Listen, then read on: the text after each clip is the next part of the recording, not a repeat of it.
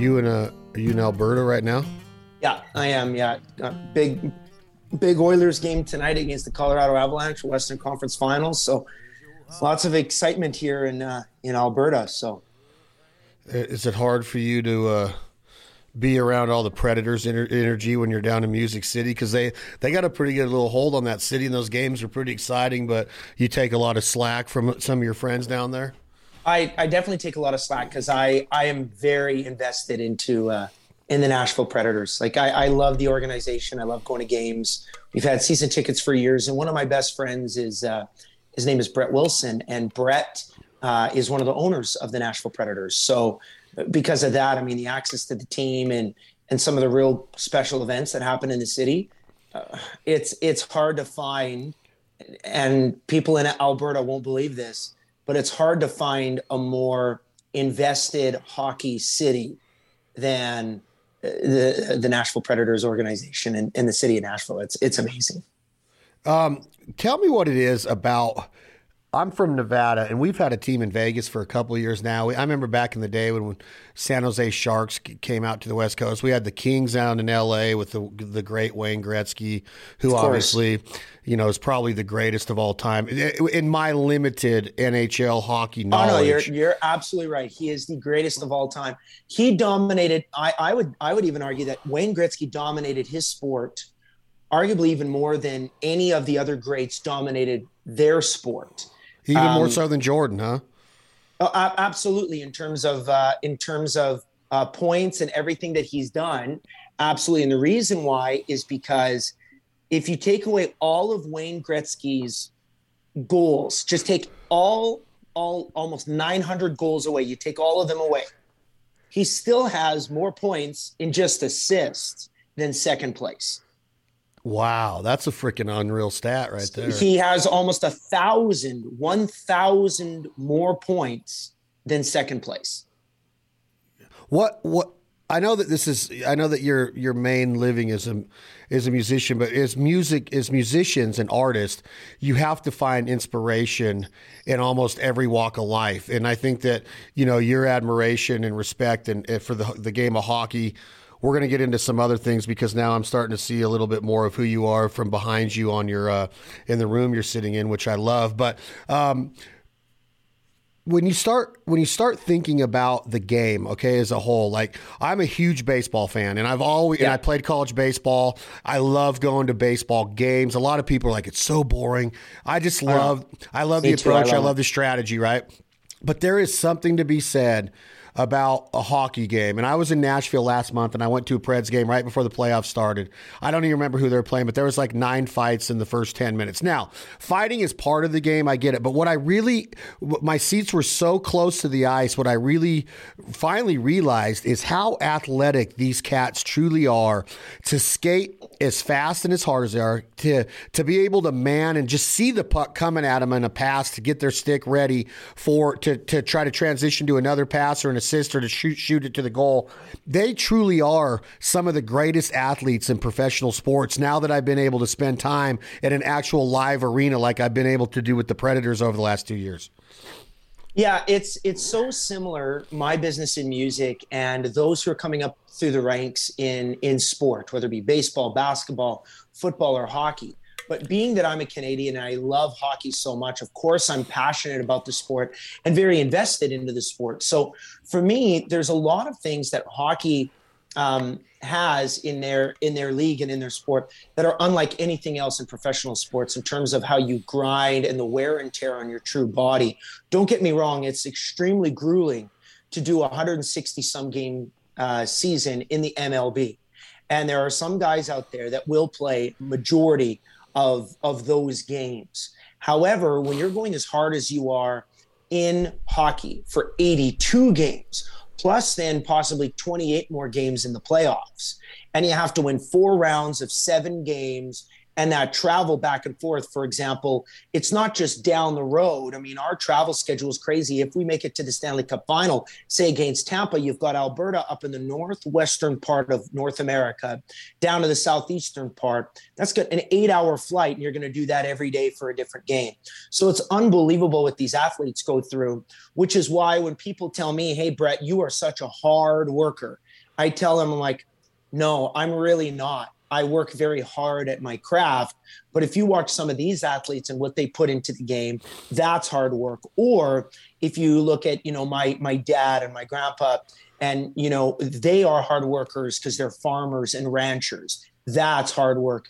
Behind you, you've got, a bunch of Canada geese. They're setting in and they're about to be blasted, which is awesome.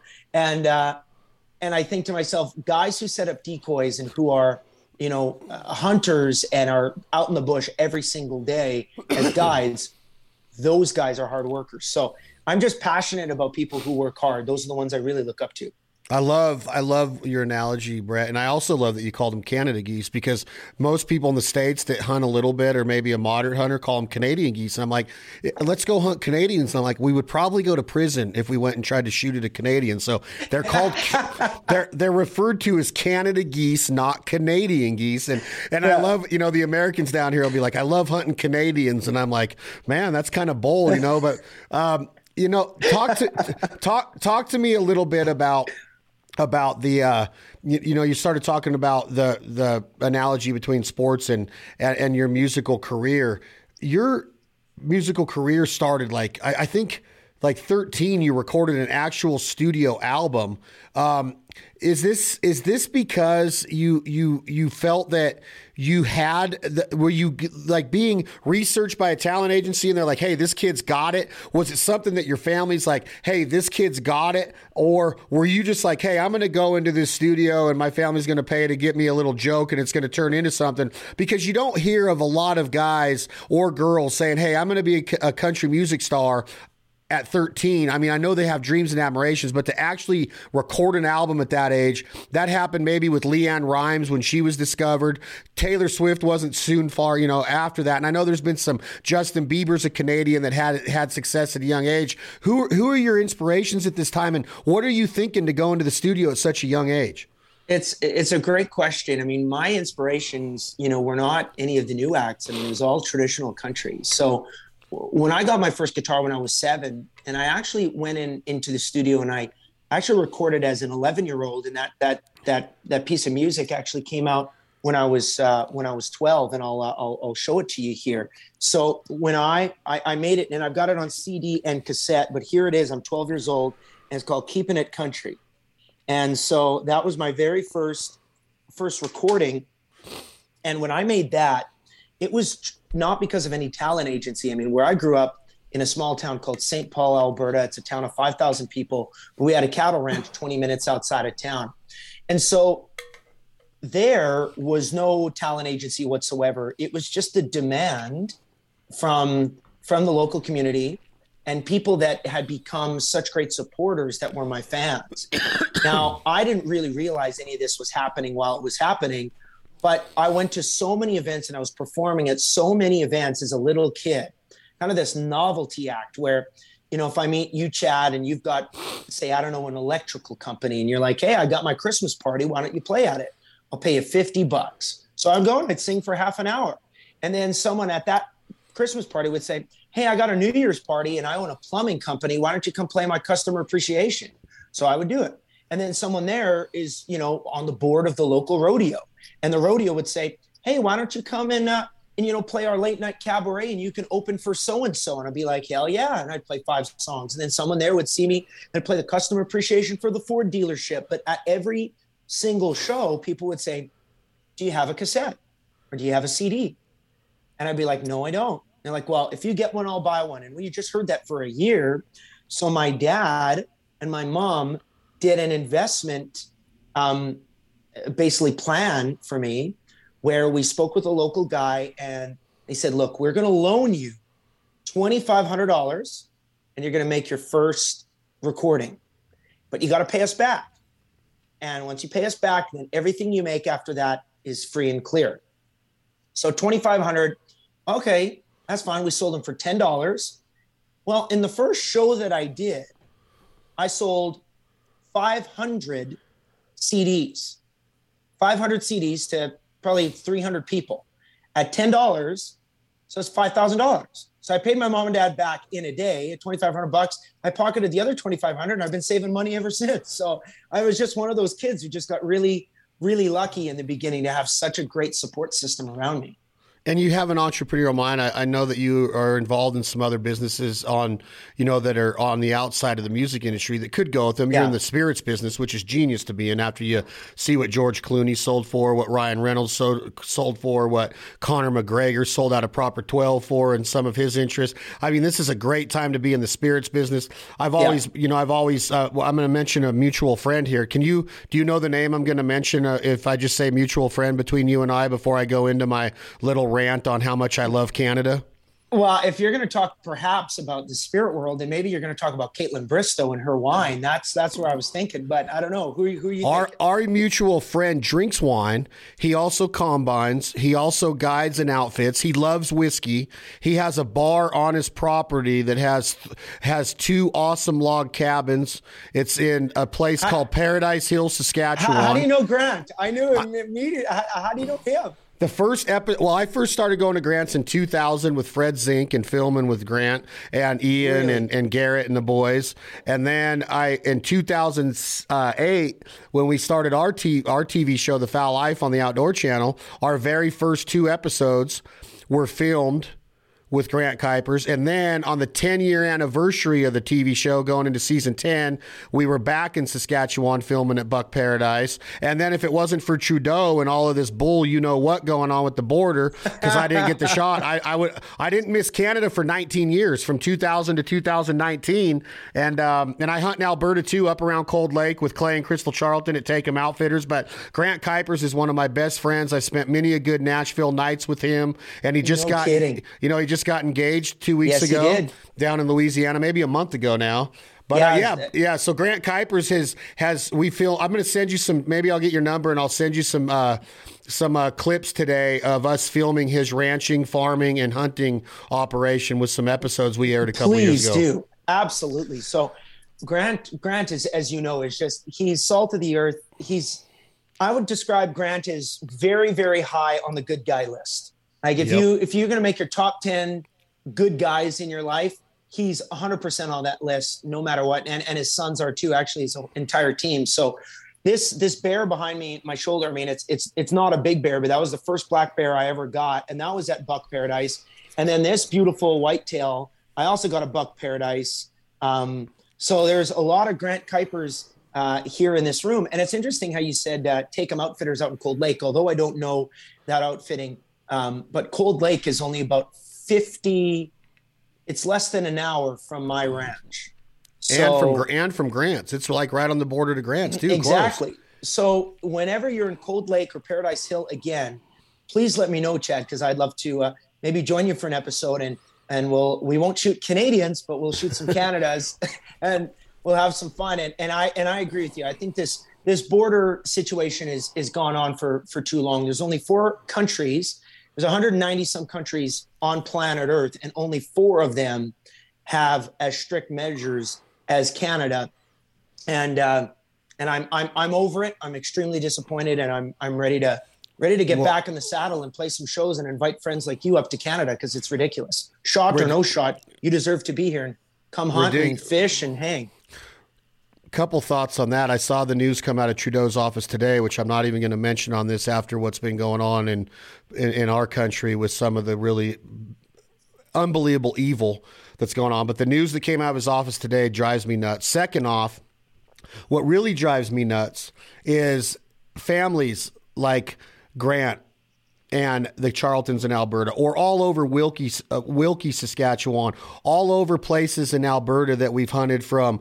I don't care if it's, around Edmonton or wherever. We've hunted probably 100 days in just Alberta, with over 400 days in Saskatchewan. That accumulates for these small towns and these cafes and these restaurants and these gas stations, these hotels. These little small prairie Canadian towns thrive on American tourism for hunting and fishing. And to take that away from these people that are so gracious to us and roll out the red carpet for us and never say no to us and welcome us with open arms and a cup of coffee or some poutine. Or I do want to talk about the food of Canada with you, because sometimes I'm confused about it, but there is no finer place if you're an outdoorsman than Alberta and Saskatchewan and Manitoba and Ontario. And those 2 that I named first are so close to my heart, because I cut my teeth waterfowl hunting in them, and that is the mecca for what I love to do. And now to be told that you can't go there because you will not do what we say with this deal, I'm just sitting there with tears in my eyes going, I used to cross the border every year with a smile on my face and could not wait to hug Grant and have that first cocktail looking out over that sunset or that sunrise or whatever part of Paradise Hill we were in, or going to Len's, his dad's old bar, smoking Len's and hanging. It just kills me internally, Brett, that we're not allowed to do it anymore. So I hope what you say rings true and that we're able to join you back up there soon, because it wears on me knowing that going into September and October every year, I'm not even engaging or getting ready to execute that trip across the border. It kills me. It kills me. I can hear that. I can see that. I can feel, obviously your passion for it. And I got to let you know, I echo it, and it's gone on for too long, too far. And if anybody's followed me on social media or whatever, I'm very, very deep rooted in my own passionate stance that this has just gone on for too long, and it's been taken too far. So with all that being said, it's so interesting because, there were last 2 years, there were concerts going on in the United States, and I would fly across the border and I'd go, perform in the United States, to 2,500 people or 3,000 people. And I'd come back home and have to quarantine for 14 days before I go back to my own home. Like, make it make sense. That was my big thing on social media, was called Make It Make Sense. If I'd be in Medicine Hat, Alberta, I lock down masks. You can't go anywhere. You must stay in your home. But if you drive 40 minutes across the border to Montana, it's free. So make it make sense. Is it happening or is it not happening? So exactly. All that being said, I've just found that it's a system in which I cannot change. It's something in which I can stay rooted in my truth, but understand that there's not a whole hell of a lot I can do about it at this particular time, other than cling to what it says on my fridge magnet, which is like, absence makes the heart grow fonder, or we will make up for lost time. And I promise you that when you do get back up to Paradise Hill, you're probably going to have the best hunt of your life. And I just hope that I can be there with you so that we can throw back a few cocktails and we can let those big honkers hit the ground. So I'd like to see if I can sweeten the deal and see if I can join you when you do come up. I'd love that. You're going to be there now. I think you're rad. I think there's nothing better than the Canadian spirit, man. I'm telling you, I love the people of Canada, and it hurts not being able to go up. And the memories that we've created, when I send you these links and you see these episodes and you see, Ian and Garrett and taking over Dad's farming operation and being out there in the canola and being out there in the peas and then burying our ground blinds in there and then cooking with Ray and getting the Traeger going on the deck at Buck Paradise and then going There's to the nothing bar. Better. And then going to St. Walburg one night and maybe doing that and going down to the Battlefords and hunting down there. Grant Kuipers, literally is one of the main reasons why our hunting businesses are where they're at. I mean, Grant Kuipers was some of the first inspiration to the Avery Outdoors brand, with the original president and CEO, Tom Matthews, coming up there and saying, Grant, you need to do whitetails, not just ducks and geese, or you need to do ducks and geese, not just whitetails. I mean, Grant Kuipers has been ingrained in our waterfowl business since 1999, 2000. That is 23 years now. And for us to be able to not go visit him and show our gratitude up in Canada, it just blows my mind. But that kind of knowledge or intel doesn't matter to people like your leader, your prime minister. It doesn't matter. It doesn't matter to him one bit that you have friends and family in those small rural areas that are suffering because of this. It's there's no denying that being a politician is the single, probably one of the hardest jobs in the world, because under no circumstances can you please everybody. Nope. But there's no denying that there is a complete lack of knowledge and care for the outdoors world. And I would say that to our prime minister's face, no doubt about it. It's an industry that matters, not just 1%, maybe 2%, -%. It's not even on the radar. So it's going to be very, very interesting to see, what the next few years are like here in Canada. It's going to be very, very interesting. That's for sure. So turning the tide to good stuff. And maybe some of this isn't good because I have a couple questions that might be hard for you to answer. Is the culinary flair of Canada as a whole good? Now, I know you can go to Toronto or Montreal or a big city and find some food that came from different parts of the world as far as inspiration goes. You can do that in any country in the world. You can go to a sushi bar in Montreal and have great sushi. I've had great sushi in Toronto. What is Canada known for? Like if you go to like the Cajun country, Louisiana, you know what it's known for, right? You got the étouffée, you got the gun, which I've had some amazing Cajun meals in Canada in camp with my Cajun buddies up there. If you go to New York, you might say, oh, you're going to get a pizza. You go to Chicago, you're going to get a deep dish, whatever it is, right? There's certain places in the world, Brett, that we both know are known for stuff. New Orleans, whatever it is. When I go to Canada, I am always confused by the culinary part of it. Is there something that you're known for? Is it the gravy on the French fries? Or what would you say is the best Canadian food? Is there something, or is it just the bacon that we put on our pizza? Talk to me about this. Well, great question. Here's the thing is that because Canada is so gigantic, it's like saying, what is America known for? But what you explained was like, well, I mean, do you want to talk about New York? Do you want to talk about Cajun? Do you want to talk about Texas brisket barbecue? Or do you want to talk about the California lifestyle and, a California Cobb salad or these amazing fish tacos that are there with that lifestyle? Or do you want to talk about the wine country in Napa? Like what is America known for? America is so vast, and Canada is equally as vast, or even because of the landmass, even though we don't have near the population, because of the landmass being so gigantic. You've got the most extraordinary seafood in the world, the best oysters and scallops and lobster. And you would think that it's Maine, or you think that it's Massachusetts, or you think that it's, any of those northeastern states. Well, the reality is that in every contest for oysters or scallops or mussels, it's actually Prince Edward Island or Nova Scotia. You find that, and it's great. That delicacy is right there. So we have actually some of the most high-end food in our country. You want to talk about caviar. There's a way to excrete the caviar out of sturgeon, which is an almost extinct species, a very endangered species on the Fraser River in British Columbia. But you can still extract that sturgeon caviar, which you're paying thousands of dollars an ounce if you go to the Asian market, if you go to the Russian market, et cetera. So that's an absolutely extraordinary delicacy.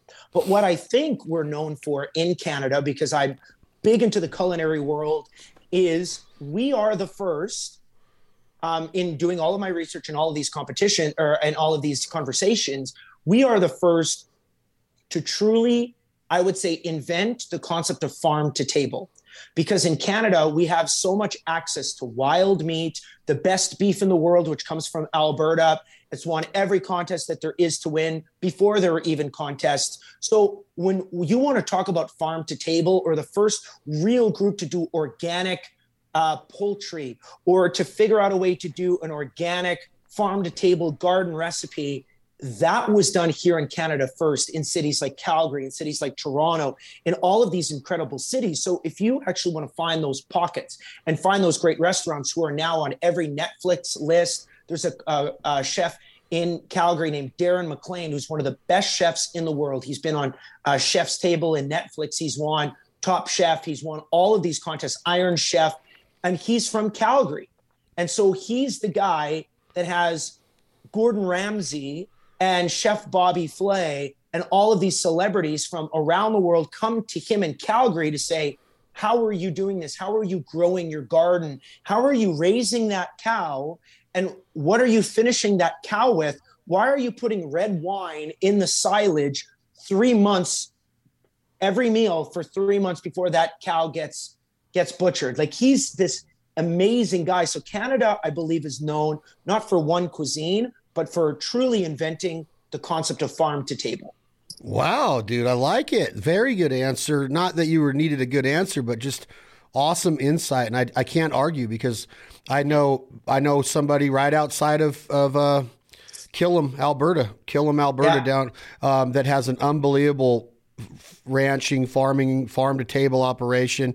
We've eaten many meals at her house, her and her husband's house, that are exactly what you just described. Like, there's another chef that I will mention since we're talking about friends or Canadians, Michael Hunter with the Antler restaurant. Have you heard of this restaurant? Yes, I have. This cat can cook. He is an unbelievable dude to hang out with. I just hung out with him at the Traeger Summit in Salt Lake City, and he throws down some amazing farm to table methods and wild game. And I know it's farm raised wild game in his restaurant, but it puts his money where his mouth is. He's a hunter. He's a fisher. He's an unorthodox, out of the box thinking chef that has a great reputation. So yeah, you're right. I mean, Canadians are killing it on that farm to table organic lifestyle. Let me ask you this without irritating you, and if you need to cut me off, just give me the universal signal for cutting you off. But why do me and a bunch of my buddies refer to Nickelback as the worst band of all time, Brett Kissel? Can you talk about this? Are they a good rock band? What the heck is Nickelback? And why does, when they come up in conversation, do a lot of Americans, because I haven't heard a lot of Canadians say it, but a lot of Americans go, no, we don't want to hear Nickelback. That's not good. Because back in the day, I would groove to a little bit of Rockstar or whatever. But why did they get this reputation? Can you talk on this? Because it might be too close to home. You might even be friends with Chad and the guys over there. I'm just asking a simple question. Why did Nickelback get this reputation? You know, I know Chad pretty well. And it's so funny because it's like one of those things. It's like people love to hate the Yankees. People love to hate on Tom Brady. And it's because when you're so wildly successful, it's like there's this quote from Patrick Waugh, who's an extraordinary goalie, and he's won multiple Stanley Cups. He's one of the best goalies of all time. And there was another young goalie who was chirping him during a playoff series. And Patrick Waugh, during the press conference, says, I can't hear, and he's French. He says, I can't hear what he's saying because I have my 2 Stanley Cup rings in my ear to block. I cannot hear what he tried to tell me, and that's Nickelback to me, is that they became a bit of a meme, and it culturally were the band that everybody loved to hate because they were so wildly successful. Every song went number one. Every song went platinum. They would sell 1 million records every time that they put out a record. And they'd sell, 1 million tickets worldwide every time they went out on tour. So because of that, you kind of love to hate them. So I don't know why the pendulum has swung now, because in Canada, a lot of people would be like, yeah, can't stand Nickelback, can't stand. But now the pendulum has swung back and everybody's loving Nickelback again. But in America, it's funny because as soon as Seth MacFarlane, writes it, into every one episode every season about hating on Nickelback, it actually becomes culturally acceptable to hate Nickelback. Yet these guys still, if they put on a concert like today at the T-Mobile Arena in Vegas, they would sell it out right away. Or if they put a concert at Bridgestone Arena in Nashville, they would sell it out in 2 minutes. You can't argue their success. So I don't know why everybody hates them, but it's kind of funny to me. It's funny to all of us. Do you like their music? Very much so. Yeah. Yeah. See, I can't say that I don't. It's weird that you mentioned the Seth MacFarlane adult cartoon, kind of like The Simpsons, and how many things that they had the crystal ball for, and a lot of it came true. I don't know, this is kind of like I don't know how to describe it, if it's a cult that believes that, if it's one of those thoughts that gets in your mind and you're like, oh, I got to believe it because it's there. But there is a lot to be said about what Seth MacFarlane writes into an episode of one of his adult style cartoons and gets people to believe it. So, but it's amazing to me that so many people, I think in my heart, and people have heard this on my podcast before, Guns N' Roses is the best rock band of all time, hands down. Axl Rose is the best lead man vocalist of all time. Nobody can argue that with me because I got my Stanley Cup rings in my ears. I refuse to listen that Freddie Mercury's the best or Robert Plant's the best or Chris Cornell, because I love all those guys. But to me, it's Guns N' Roses. And when you bring up Guns N' Roses, you always hear, well, Axl's an asshole, or they were such pricks back in the day because they'd be 3 hours late to his show and they would do all this stuff. But you never hear anybody say, man, they suck, or you can't, you know what I mean? But when you bring up Nickelback, people actually say they suck. And I'm like, well, am I supposed to believe this, or am I supposed to just write it as what you're saying is like, that's just some cult following that's that it's become believable because of how many times it was put into the media by people like Seth MacFarlane. Exactly. I think that it just culturally became a thing. that people just started to grab onto. And you know that based on the world today in 2022, that the people who are on the far, far, far, far, far side of the spectrum right here, or the far, far, far, far, far side of the spectrum on the other side, are actually the loudest. But everyone who's right here in the middle, like you and me, in on the Nickelback conversation, I mean, we're like, like I love Nickelback, I really do, I genuinely do. But everyone who's here is just speaking so loudly about their passionate hate on for the band that it's kind of ridiculous, but it is what it is. You know, Guns N' Roses, I think it's very difficult in every genre, country music, pop music, rock music, to find and say, this is the greatest band of all time. Because what is the measurable statistics? Is it concert ticket sales? Is it number ones? Is it how you affected culture? What is rock? Because Guns N' Roses rock is way different than Beatles rock. And Led Zeppelin rock is way different than Rolling Stones rock. And Motley Crue rock is way different from, you know, Nirvana rock. So what is the greatest rock band of all time? But you have to say, without question, that Guns N' Roses is in the conversation, and you can say that they are in the top 10, and anyone at any given time could have that number one spot. But I say Guns N' Roses, Motley Crue, AC/DC, even U2, Foo Fighters, Beatles, Rolling Stones, Zeppelin, they are all Queen. They are all in that mesh for the greatest rock bands of all time. And at any given time, someone could be number one. But you cannot tell me that Guns N' Roses is not in that top 5 or top 10.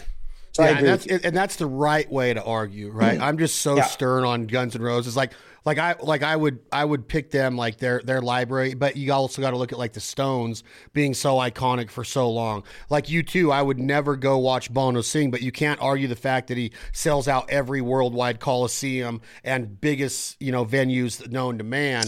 But you know, that's what's so cool about music and what you do, Brett, is that, you know, I've had a soapbox, you know, pendulum for a while of where I would get up on this soapbox and be like, where's the country music? Like, you just showed me your CD when you're 13. That's more country than freaking 90% of the stuff coming out of Music City, USA. But then I get educated by artists that, hey, we love Nashville because it's a melting pot. You can be Queens of the Stone Age and live there. You can have 98 Degrees on your single, which we're going to talk about in a minute. You can have Florida Georgia Line that were rappers and become country guys and go worldwide with a smash hit called Cruise that they wrote with my buddy Chase Rice and others. But like, country music's going to do what country music's going to do.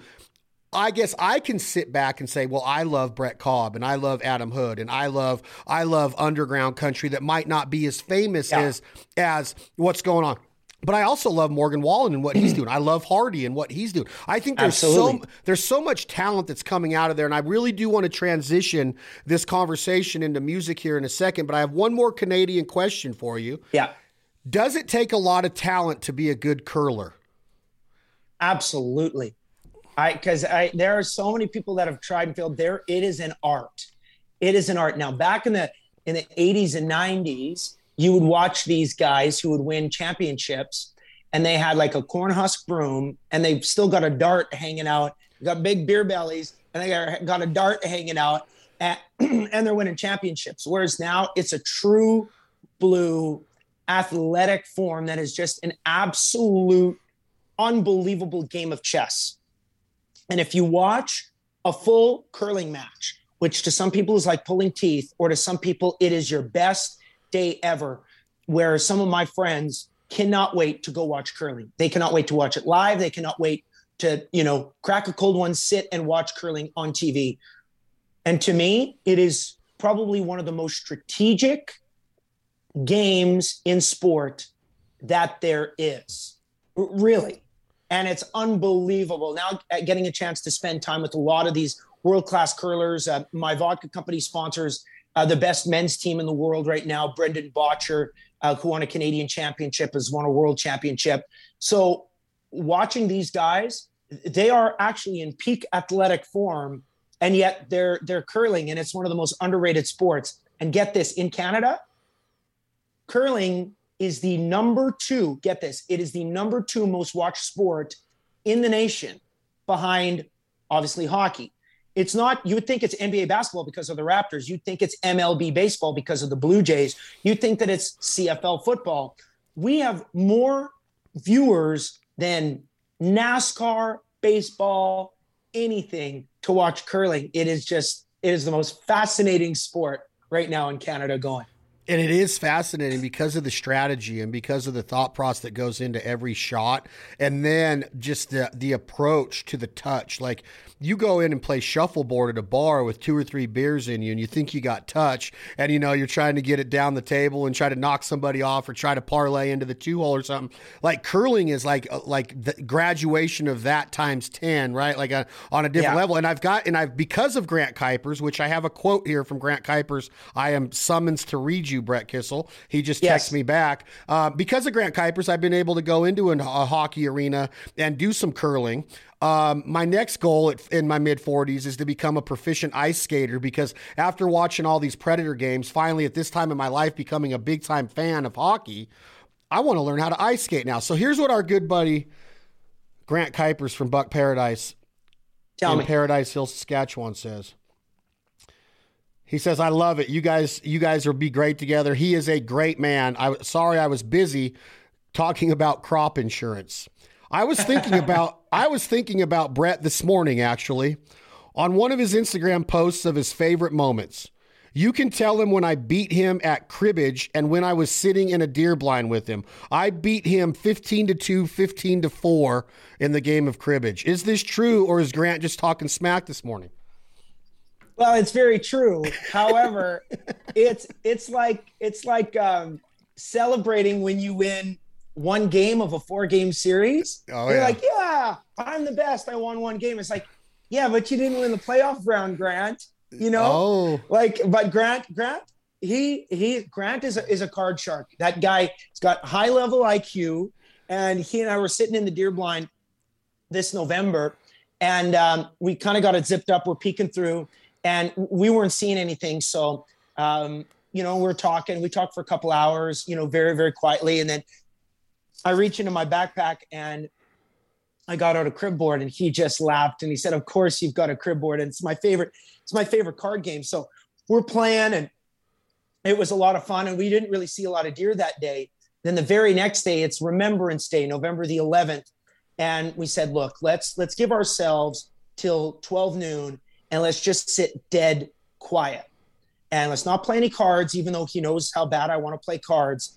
And sure enough, if I don't see the buck of a lifetime that just walked in, and he walked in from 6 kilometers. He was another guy that was caught on another trail cam at a place called the Old Rugged Cross. And so for him to travel 6 kilometers and somehow walk around a lake, an entire lake, to get to this particular location, he's like, that's not our shooter. We're waiting on another big buck, but this even bigger buck came in, and I couldn't believe it. I was shaking, looking at him through the scope, like I got buck fever, but put in a good shot, and I was just so happy with Grant. So day 1, I beat him in crib, and day 2, I shot one of the biggest bucks on the place. So it was one of the best trips I've ever had. Oh, that's awesome. I love that, dude. Just thinking about it gets me. I get emotional about Grant just because he is such a humble, best, right? He's such a humble, lovable, just kiss you on the cheek and freaking grab you by the neck and hug you and tell you how he feels about it. I think that if our world leaders, like your guy up there, and I don't know if you call our guy a leader. Oh, I didn't say that out loud. But I guess if you got him in the same room with Grant Kuipers for about an hour, maybe 2 hours, this world would be a whole lot better off. Let's just be honest. Like he could teach us. You have to, if you spend time with a good guy like that, and we know many good girls in our lives who are that special too, but you spend time with a guy like Grant Kuipers, and it's infectious. So that to me is something that maybe makes you and I question some of the people who are in positions of power around the world. Who are they actually really surrounded by? Are you surrounded by those salt of the earth people that can really inspire you? Or are you surrounded by just yes men and yes women? Yep. Who are you surrounded by? Are you surrounded by people that make you afraid that if you say the wrong thing, you're going to be canceled too? Because of course you're on a pedestal, you're on a soapbox, and absolutely everything is analyzed. So who are you really surrounded by. And I think that I'm a better person because I've been able to spend time with the Grant Kuipers of the world. And every time I need a bit of a reset, well, I know I can just drive 3 hours away and I can go and pour myself a cocktail and solve the problems of the world with one of the best guys. So I'm so happy that we were able to talk about a guy who is so great and so influential in both our lives. Both of our lives. And I would take it to my grave that he's one of the main reasons why we have had some of the humbled, please let me say humbled success that we've had in the hunting arena, because guys like Grant Kuipers loved us, cared for us, passionately took care of us, and most of all believed in us, took a risk on us, and continues to do so. And it pays off every time you do something with Grant Kuipers, because he has so much love and passion for the earth, for the family, for the friends, for the wildlife, for conservation, for habitat. He just gets it. And the guy, America and other countries around the world could definitely learn a lesson from our both of our good friends, Grant Kuipers. I heard you say in that little soiree you just talked about good women in our lives. When you Google Canadian country music artists, and I'm sitting in America and I just Googled it, three people came up. They showed 4, and 3 of them I've heard of. Shania Twain, Terry Clark, which I would go watch Terry Clark live any day of the week. I love her. Shania Twain became a huge superstar. Massive. And then Brett Kissel's on this list. In America, when you Google Canadian music artist, Canadian country music artists, those are the 4 that come up. Well, isn't that great? That's awesome. Thank you, Google. That's pretty rad, Google. So you're right underneath the beautiful and talented Shania Twain with that keeps conquering her Las Vegas residency. Terry Clark's impersonations of Glenn Campbell and Willie Nelson and Waylon Jennings and John Anderson. God, when she does Seminole Wind, I'm just like, boom. Brett Kissel, answer me this question. Is it hard for a Canadian country music star, and I mean star like yourself, because you've been there, done that up there, videos of the year, future artist of the year, male artist of the year, male vocalist of the year, video of the year, single of the year. You've done it all. At 33 or however old you are, 32, sorry if I didn't get it dead on. You're born in 1990, so you're 32 years old. Yeah. 32, very young man. Is it hard to break over to this pendulum over here of being on the CMTs and the ACMs and traveling? I know you're with Brad Paisley, and Brad Paisley loves your music. Brad Paisley's had some unbelievable success in country music. One of the greatest guitar players in country music history, probably only behind Jerry Reed, maybe, as far as a guy that got on stage and did it and also sang like Jerry did. Maybe Keith Urban. I know there's a ton of great session guitarists. I've seen them. I know there's a ton of great live guitarists for bands, but a lot of them don't sing and do the whole show like the ones I just mentioned were. But is it tough, Brett Kissel, to break over? And I love what is over your left shoulder, on my right, your left shoulder. Dreams don't work unless you do. Let's just be honest. You get put on this earth to work. You got to have a work ethic to make dreams come true. Luck is when opportunity and hard work meet, right? We create our own 100%. Luck. So tell me, I know you're a working SOB. I know that you're a fun haver. I know you're a family man. I know you're a father, a husband, a friend. I get it. I know you're a dreamer just like I am. Is it easy? I know it's not easy. That's the wrong question. What does it take? Because you're a great artist. Your music is awesome. What does it take for America to go, man, them Canadians are really good? Well, there's no denying. I mean, at the very beginning, you just simply said the question, is it hard? And the answer is yes, absolutely. I think it's very hard. Is it harder than somebody's journey in, who has the identical path as I do? I'm from Alberta. He's from Alabama. Or, my buddy's from Saskatchewan, my other buddy's from Georgia, and they're both trying to make it in Music City. Is it hard? Absolutely. And I would say in previous generations, it was way harder for a Canadian. The reason why is because of a little bit of a cultural difference and understanding that if you meet the president of a record label on a Monday afternoon and you're from Alberta, Canada, there's not a lot of relatability between that president and you. You try to find common ground. You try to sing the best songs, write the best songs, show the best demo that you possibly have. There's a little bit of an accent thing, obviously. But then right after you leave. I'm the Canadian. I just left. And then a kid from Georgia comes in. Well, it just so happens that the president is also from Georgia, or the president also just loves, he loves, the Atlanta Braves the same way that you do. And all of a sudden there's that connection because you're from the same place. So is it hard? The answer is yes. That relatability is sometimes difficult to find, where Americans can relate to Americans a lot more than Canadians can relate to them in just those little nuances, which psychologically will get into the back of your mind if you're really searching for that record deal. However, in this day and age, in 2022, it's a lot easier. Now, nothing in life is ever easy. If it's worth doing, it's never easy. It's only hard. So you have to work for it. And I to a degree, I've made it. To a degree, I've not made it 1% in this business compared to George Strait or Garth Brooks or even Brad Paisley. But for me and all of my friends who are making it now in the United States, the reason why we're able to do so is because there's really no border. Isn't it funny how we just talked about this at the beginning of the conversation? There's no border in terms of music. If you are on your Spotify playlist right now, you're going to find a song by me, and then you're going to find it, and then it's going to transition to a song by Chase Rice, who's going to go to Florida Georgia Line, who's going to go to BB Rexa, who's then going to go to BB Rexa, which is pop, to Rihanna to Paul McCartney to Frank Sinatra to Lady Gaga to Bradley Cooper back to Garth Brooks, then back to Brett Kissel. So it doesn't matter what you're listening to, and the listener doesn't care where you're from anymore. They really don't, because they have access to worldwide music at their fingertips right now. So there are more Canadians on country radio in America right now today than there've ever been, like Lindsay L., High Valley, James Barker Band, The Reckless, to Neil Arts, to Neil Towns, a little bit of Brett Kissel. You've got some Dean Brody, you've got Sasha, you've got all these acts that are coming up through the ranks and are not taking spots from Americans, but they're just taking a spot that they deserve because their music is phenomenal. So it's a very, very exciting time to be a Canadian because the door is wide open, and no longer, to me, do record executives care about where you're from. You could be from Perth, Australia. You could be from Perth, Ontario. You could be from St. Paul, Alberta, or St. Paul, Minnesota. They don't care. What are your stats? What's your talent? Are you willing to work? And can I make money off of you?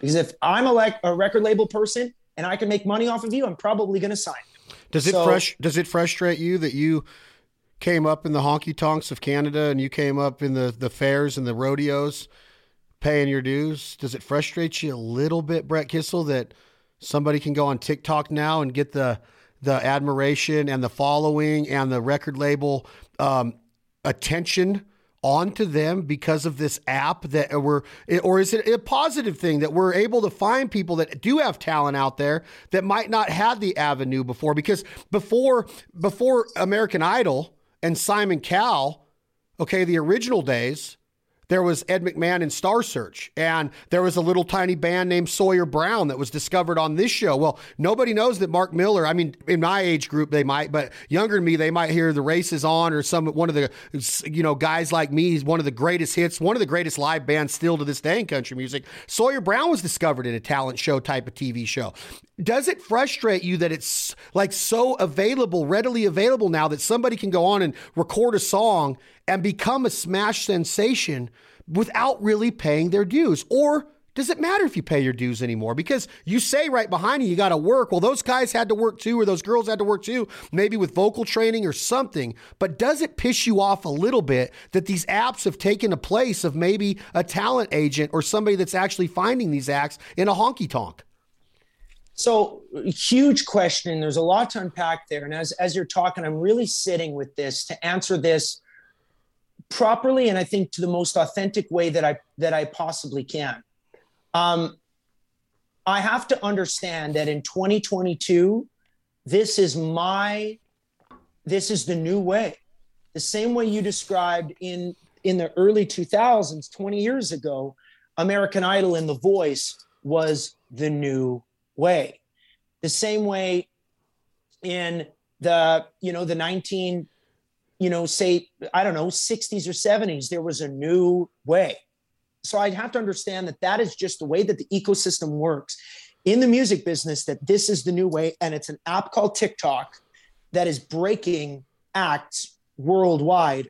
However, like everything, if you're discovered on a talent show and all of a sudden you are just thrown into superstardom, there are very few, and I mean very few, because every year there's an American Idol winner, and every year, I'm going to talk about the 2000s. Every year there's an American Idol winner and a Voice winner and a America's Got Talent winner and all these contests.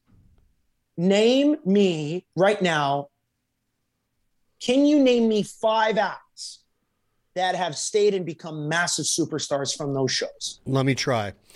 Carrie Underwood. That would be my number one. Who else? Okay, the second one would be Kelly Clarkson. Kelly I don't even know Clarkson. if she won. Did she win? I don't even know. She won, yeah. What was the cat's name? Daughtry? Is he Canadian? No, Daughtry's American. Okay, so did he win? I don't know if he won, but he became kind of big, didn't he? Yeah, he got 4th place. He had some success, Yes. but he didn't have to win it. Correct. Morgan Wallen got like 4th or 5th, I think, and he had some success. I didn't even know that Morgan was on a show. Yes, he was on The Voice, I believe. Okay, now what was the badass harmonicas player with the gray hair, but he was still your age about, but he had all the gray hair and he was like the bluesy singer on American Idol. He was a badass, but he never really made it. He had like one cut. Taylor Hicks. Taylor Hicks. That dude was awesome, but he never made it. I understand your question completely, because you sit back and you go, where are they now? Where are these people that America was driving up the ratings, and all of these text messages and all these carriers of phone companies were making millions off of these texts coming through. And there was all this revenue generated by this show. Coca-Cola was the main sponsor. Now Dunkin' Donuts says they got their cups out there. But yeah, you really have to sit back, Brett Kissel, with what you said. It's so well thought of that not many of them became household names. Now, I know what you're saying. I'm going to let you finish. There's very few accounts. If you look at what happened to Britney Spears because of celebrity at a young age and just thrown into it. Justin Timberlake was too. He had a pretty good head on his shoulders. Bieber's went through some stuff. Like Michael Jackson was like the original, right? Like the kid was pushed into this at 8 years old and ended up being kind of wacko, even though I think he's the greatest of all time. I would listen to Michael every single day still in my 40s. But what you're saying has a ton of validity to it. You still got to pay your dues. You got to come up like Eric Church did in Baton Rouge with 8 people in the room to understand what falling on your face means. So when you do sell out Madison Square Gardens or Miller Park in Milwaukee like you did last week, you know how to take that. I kind of think that's where you're going. Maybe I'm off a little bit. Well, I'm definitely going into that. The reality is that by paying your dues in sometimes the old school ways, you have a career that has legacy and longevity. And by doing that, I'm not saying Eric Church's career is better than Shawn Mendes' career, because Shawn Mendes obviously was discovered on Vine and stuff like that. I'm not saying that, Glenn Campbell's career coming up through the ranks or Garth Brooks' career is any greater than Justin Bieber's career, because Justin Bieber was discovered on YouTube. People can arrive and become massive superstars in any different way, shape, and form. But if you want the staying power, work ethic is the only thing that's going to get you there. So right now there are TikTokers who have significantly more following than some of my friends or some of my heroes in the business. And TikTok is the #1 platform, and it's extraordinary for breaking artists, and it's changed culture for forever, really. But will all those TikTokers who are now getting signed, will they become the next Dolly Parton, in 60 years? Will they become the next Reba McEntire in 40 years? Will they become the next Carrie Underwood in 20 years? I don't know. Proof's in the pudding. Whereas if you do it to a degree the old-fashioned way, still relying on the understanding of TikTok and social media, and not negating that. But if you have social media mixed with that true raw talent and that drive and that willing to perform and actually do shows, you're going to go watch a TikToker today. and you're going to be like, yeah, this person actually is not a great performer because they've never performed before. And yet you're putting them on stage as an opener at Bridgestone Arena for the Chainsmokers. And you're like, yeah, sure, you've got 100 million views on TikTok, but you're actually really bad at singing. But at the same time, you can have somebody who's the best singer in the world but has no social media following, and you want them to make it because they played 1 million shows, and you're like, man, if only you had a social media presence. So you need both, is maybe what I'm trying to say. And if you really want to make it, you're really going to need both in this day and age, because you can't get there unless you have that social media following and you're really on these apps. I truly believe, unless you're like Coulter Wall and you're just too cool for it, and people know you're too cool for it, and you don't need, Coulter Wall does not need to do a dance trend. He's too cool for it. Way too cool. Well, yeah. Okay. Along those lines, I'm glad you transitioned like that. And I know that we haven't even gotten to your single yet. This is a good conversation. Hey, people. And Chad, maybe we don't need to. Well, that's fine. Folks, I got a new single out, 98 Degrees. It's awesome. Check it out. That's great. Let's keep talking hunting. And it's called Ain't the Same. Yeah. Brett Kissel with 98 Degrees. Yes. Can I call them a boy band? Are they a boy band from back in the day? 100%. Absolutely. So cool. I mean, everybody loves country music, but you transition into that. And I would challenge people on, if social media is so strong and the followers are so legitimate, then I want to see Mark Chestnut and Tracy Lawrence and Tracy Bird have 4 million followers, because those guys can sing their ass off. They can rock a live crowd. Their country is a biscuit. I know that they're from back in the day, but they're on social media now and nobody knows they're on social media. Okay. There's not this huge following of great country singers out there. Now, when Tracy Lawrence gets on stage this year to open up for Jason Aldean on his Rock and Cowboy tour, Rock and Rodeo tour, I just had DJ Silver on the other day, and me and DJ were talking about the new tour coming up. Me and Silver were. When Tracy Lawrence gets up on that stage this summer, and all of those people that are coming into the seats with their full glass of beer, and I know there's still going to be some out there because sometimes opening acts don't fill the seats. This man better fill the seats, because every song he sings that night, whether it's Paint Me a Birmingham or Time Marches On, or I can go on and on. If the World Had a Front Porch. If the world had a front porch, ever. So, Chad, check this out. I was literally going to say, when we were talking about Grant Kuipers, and if we all had a good friend like Grant, you know, how much different would our worlds be? It made me think of the lyrics. If the world had a front porch like we did back then, like literally that's such an iconic song from the 90s that fits so well into 2022. And I truly believe that Tracy Lawrence will fill a lot of those seats, because I hope that the crowd watching Jason Aldean, or the crowd, you know, watching Brad Paisley, understands that if not for Tracy Lawrence, there would be no Jason Aldean. That's you said it the right way. I'm trying to get that message out, that I understand what you said about the ecosystem. I understand what transitioning does. I know that we had to go from the Outlaws. We had to go from hair bands to legitimate freaking rock and roll at the end of the 80s into some of what they called grunge in the 90s with Kurt Cobain and Cornell and Pearl Jam and the Seattle scene. I get that everything changes. That doesn't freaking mean it should be forgotten. And when you go to a Pearl Jam Eddie Vedder show today, it's loaded with people. Before Cornell passed, when he did Zach Brown's Heavy as the Head, every arena, he was on Saturday Night Live a year before he passed away. He was still Chris Cornell. Guns N' Roses is selling out every stadium they go to. Why do we forget about our country stars? Why do I have to go to this little hole in the wall in Choctaw, Oklahoma, just because I happen to be driving through to get to a duck hunt in Arkansas, and I see Tracy Bird's performing Friday night, and I slam on the brakes to see if I can fit it into my schedule? I didn't even know he was on tour.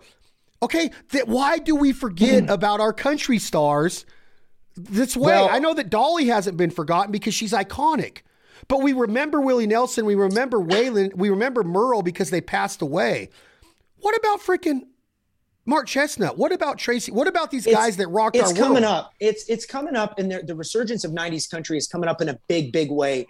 But the reality is that country stars are similar to athletes, where guys like Michael Jordan and Larry Bird and Shaquille O'Neal and Kobe Bryant and Charles Barkley and Patrick Ewing, and those guys are getting all the credit and not credit, but they're getting all that celebrity time. In NFL, you've got the same thing. You've got, obviously, I mean, Tom Brady retired and then he's back and he's going to retire. But you get guys like, you know, Terry Bradshaw and all these incredible athletes on the panels on ESPN and stuff like that.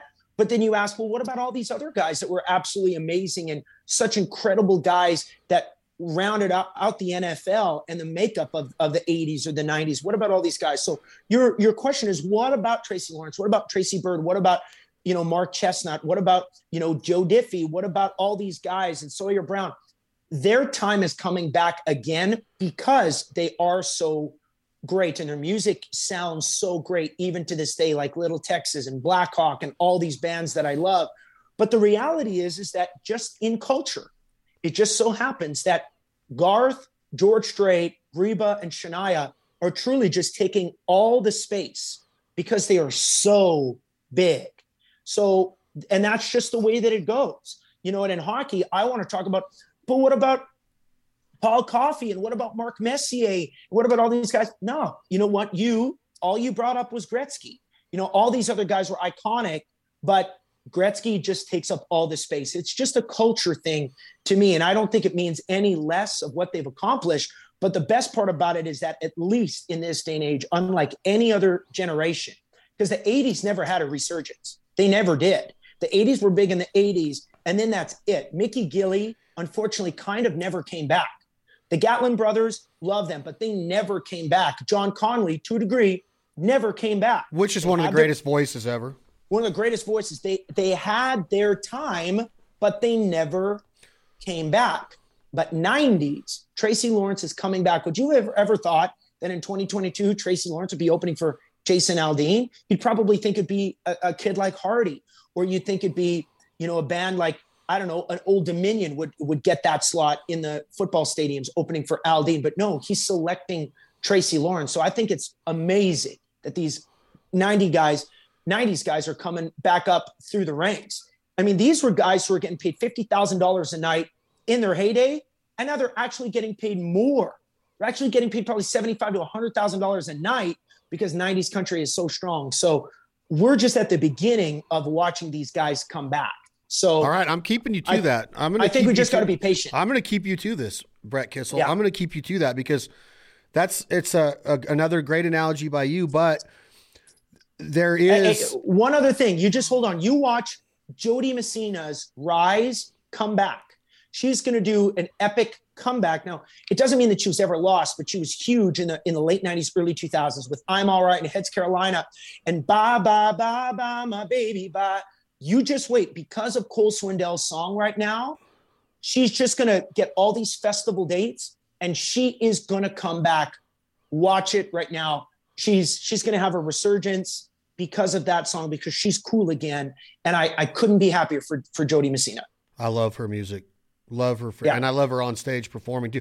Yeah, I think that time in country music and Garth get out. I mean, Travis Tritt's still selling out every show. He was on the Brooks and Dunn tour. Now I think he's going on with Jason Aldean too. He's on that card too. Some dates with Tracy Lawrence, some with Travis Tritt, I believe. But I think it's great that guys like Cody Jinks get this huge following, and a cult following in Texas. And then I went to Austin in September last year and watched Travis Tritt open for Cody, and the audience knew every single word, right?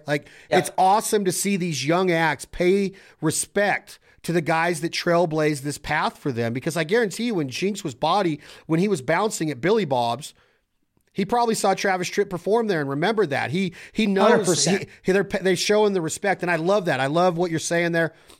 I love country music. I think country music is so traditional and it's so cultured, and it's just that music that you can grasp onto. Now, some people like the DJ himself, Howard Stern, would say, well, country music sucks. Well, there's a lot of things that Howard Stern believes in that I think suck. But he's had guys on there like Stapleton. He had Maren Morris on there. And he also had Darryl Worley on there at one time during the 2000, because of 9/11. Darryl Worley's country as heck. But when people say country music is uneducated, it's for rednecks, it's for hillbillies, no, it's not. This is life music. When you listen to words that are so vivid, and I'm not saying that every song coming out today is some of the best songwriting, and I'm going to ask you this, and where I'm going with this, Brett Kissel, because I do like the way this conversation is shaping up, is that I believe in a legacy. I believe in longevity. I believe in a library or a catalog, if you will, of music that stands the test of time. Now, in 2002, I'll put on Don Williams and listen to every single word to every single song. I'll do the same with Waylon. I'll do the same with who you mentioned, John Conley, Earl Thomas Conley, George Jones. Jamie Johnson's catalog will stand the test of time. Yes. I don't know if I'm speaking out of tune here. I want your opinion. I don't know if a lot of the music coming out of Nashville in the last 15 years will be being listened to 40 years from now. Because when Merle Haggard put out That's the Way Love Goes, or when him and Willie did Poncho and Lefty, I listened to it 5 times at the lake this weekend. Poncho and Lefty, he can't sing the blues all night long like he used. Well, I listened to that. That stands the test of time. Now, I might be being an asshole again because of, I said Nickelback. I brought up that part of the conversation. I don't know if these catalogs, a lot of them, are going to be being listened to 40 years from now. Agree or disagree? Agree, but it's not their fault. And I'll tell you why. It's not for a lack of talent, because if you actually take a deep dive into the songwriting ability of a new act, like a very established act today, but a new act like Dan and Shay. I think Shay Mooney is one of the best singers in the history of country music. In the history of our genre, in the history of any music, just a pure singer. Shay Mooney is one of the best singers ever, like as far as talent and ability. And him and Dan are extraordinary songwriters. It's not their fault that they are not going to have 40 songs like Don Williams. And I can, these guys are friends, which is why I can say this about them. It's not their fault that I believe where I'm sitting right now, they're probably not going to have 40 songs in this amazing catalog like Merle Haggard. And it's because the industry is different than it was back in the day. George Strait was able to have 60 number ones because he would release 4 singles every year. Every quarter, he'd have a new single that went number 1 and another single. In the industry right now, it takes up to 60 weeks, so over an entire freaking year, for a song to be released and then go number 1. So you're not releasing all this content.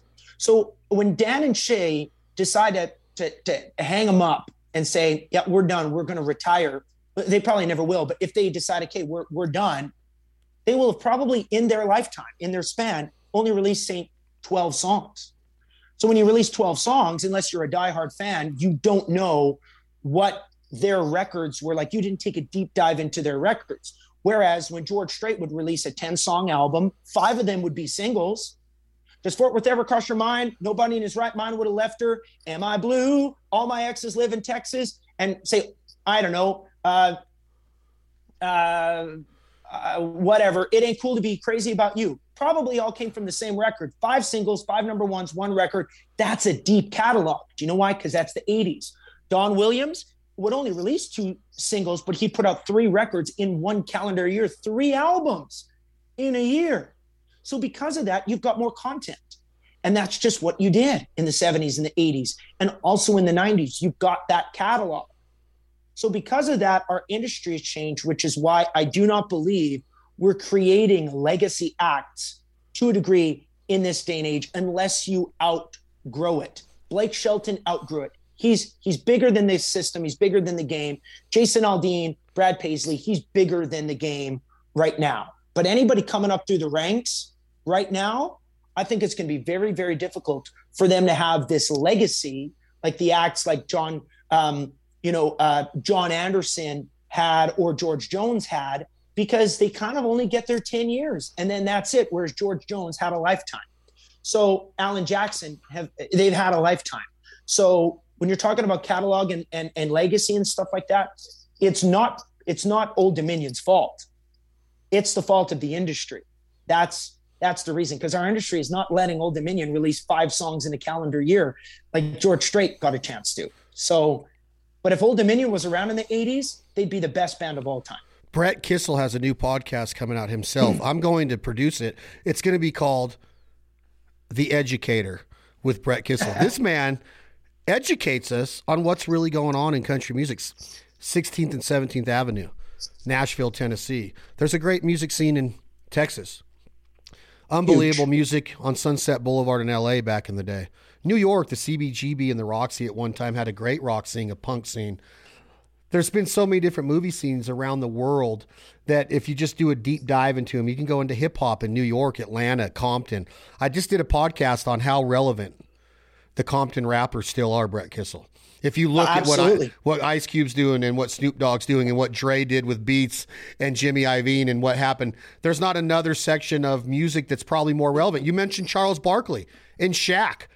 They're more relevant in today's society than Michael Jordan is, just because, Michael has stayed out of the public eye in a lot of ways. He does the new NASCAR team and he has ownership, but these guys are on TV every day. Shaq has more endorsement deals than I think anybody in the history of endorsement ever has. My point is, Brett Kissel, you're an educator. Thank you for the education today. We are going to come back with part 2. I promise you that we are going to come back with part 2 because I have a lot more questions about what you just talked about, the catalogs, the acts of Nashville today. What does it take to make a living in country music? Does it take a bunch of radio success anymore? I don't know, because Whiskey Myers doesn't have any. Cody Jinks doesn't have any. You can make a living and that's the goal, is to make a living and to stay authentic, to stay culturally based, to understand where you came from and your roots in country music or any music genre. Because you mentioned Dan and Shay, and even though I don't know if I've ever seen Dan and Shay live, I bet you that he is one of the best. He's so classically trained, in my opinion, in the way that he sings. He might not be, but it sounds like he is. The guy could sing the phone book. My good friend, and he's probably a friend of yours, the sweetest man that I've ever met in all of celebrity, is Mr. Gary LeVox. For a lot of years, Rascal Flatts was said, "Oh, that ain't country." Well, so is Vince Gill. And Vince Gill is a freaking genius on the guitar, on the writing, and on the delivery. There's a reason why Glenn Frey has asked him to come and be the other guy in the Eagles. I mean, Don Henley has since Mr. Glenn Frey passed. So I'm on a little bit of a rant here. I'm educating myself a little bit, and I want to keep being a sponge as Mr. Kissel talks. His new single, Ain't the Same, with the boy band, 98 Degrees. Look at the mixture there. Bringing boy band, bye, bye, bye, into country music. They were saying bye, bye, bye. I think that was 98 Degrees. Am I right? Close. Or is that was NSYNC? See, yeah, I gotta get educated on boy bands, Brett.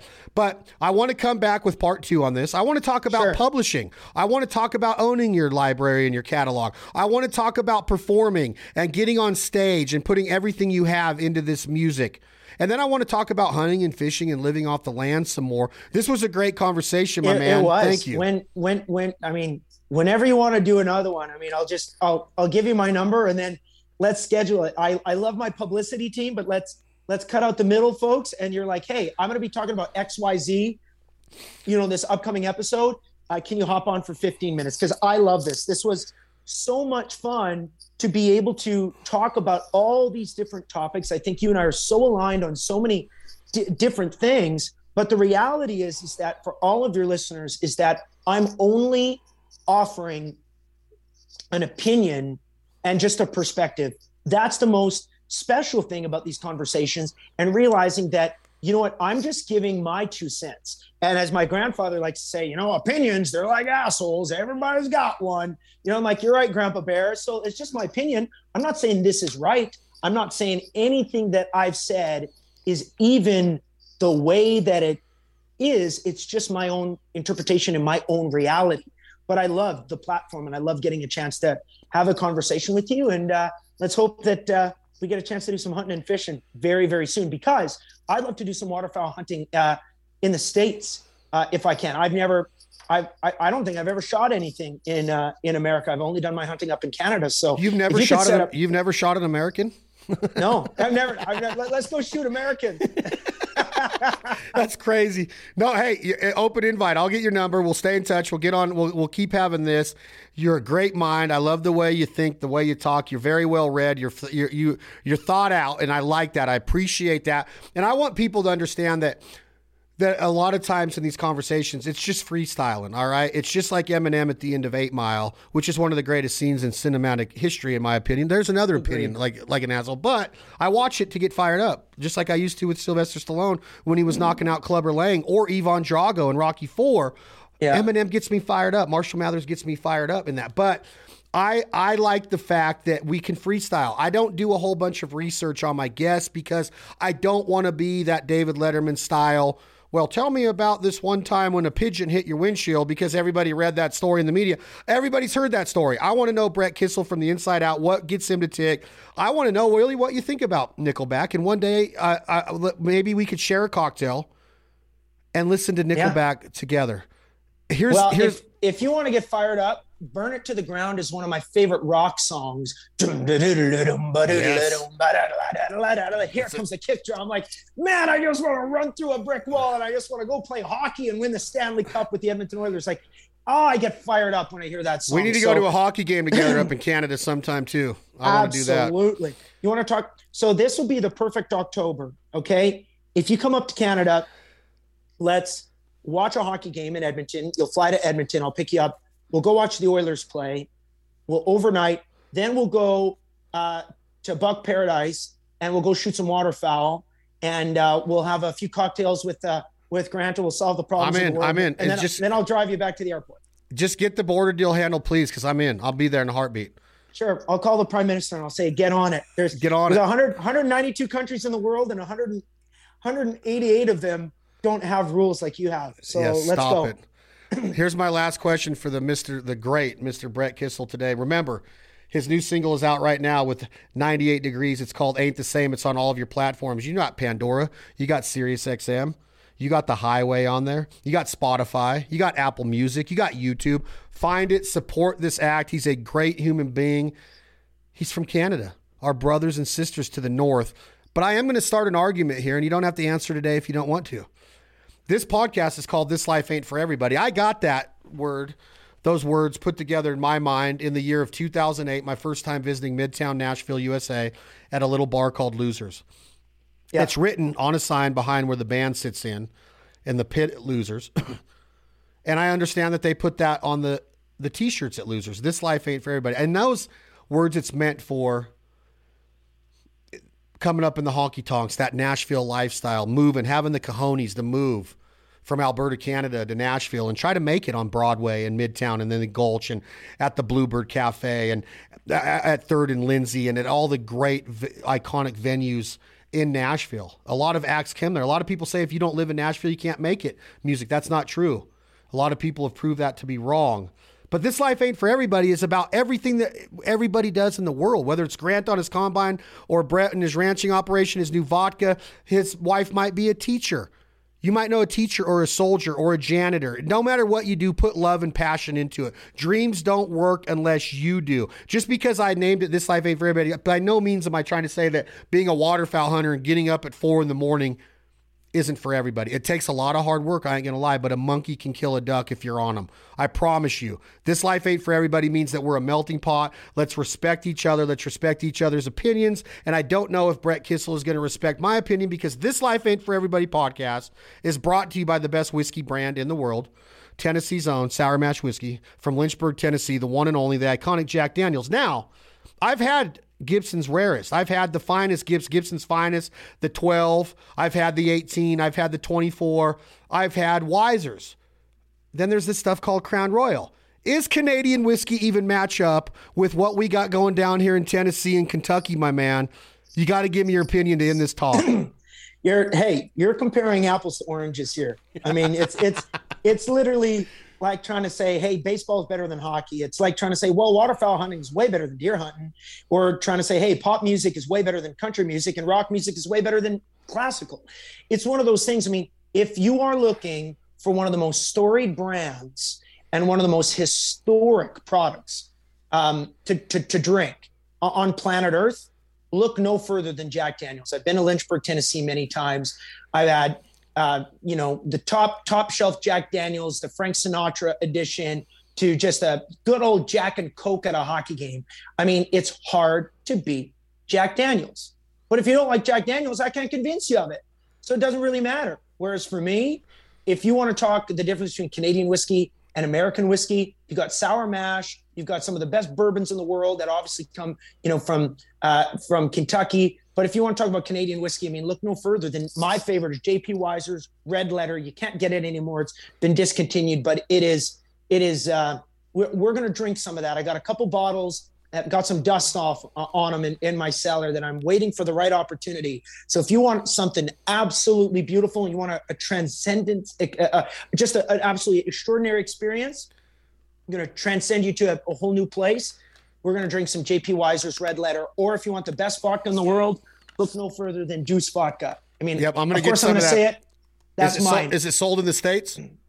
No, not yet, but it will be soon. We just signed a really, really big deal this morning before the podcast with the distributor in America. So congratulations. If that happens, man, if that happens and it really comes together, I might be able to just quit country music and just be an entrepreneur and just sing for fun now, you know? Singing for fun at Buck Paradise with the guitar around the fire.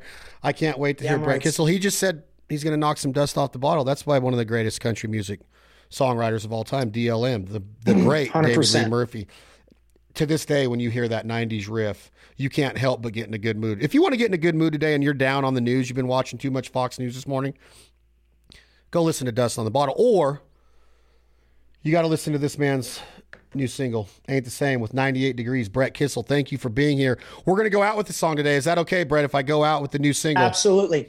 Ain't the Same, Brett Kissel and 98 Degrees. Thank you all so much for supporting our partners and sponsors. Brand new episodes of the Foul Life Television are getting ready to appear exclusively on the Outdoor Channel, July 1st, 2022. I can't wait for you to see where we go. We're in 13 different states all around the world. Hopefully I can say that next year that we start off the new season in Canada. Brett Kissel is going to call that man they call Trudeau, and he's going to tell him to open up the gates and the floodwaters for the Foul Life crew to get up to Canada and have some fun chasing, not Canadians, but Canada geese, mallard ducks, over the Mojo spinning wing, in a pea field, or over a little farm cattle pond. I can't wait to get up there. Thank you, Jack Daniels. Thank you, Brett Kissel. This is Brett Kissel, Ain't the Same, with 98 Degrees. Thank you for listening to This Life Ain't For Everybody. The beach ain't the same without the sun.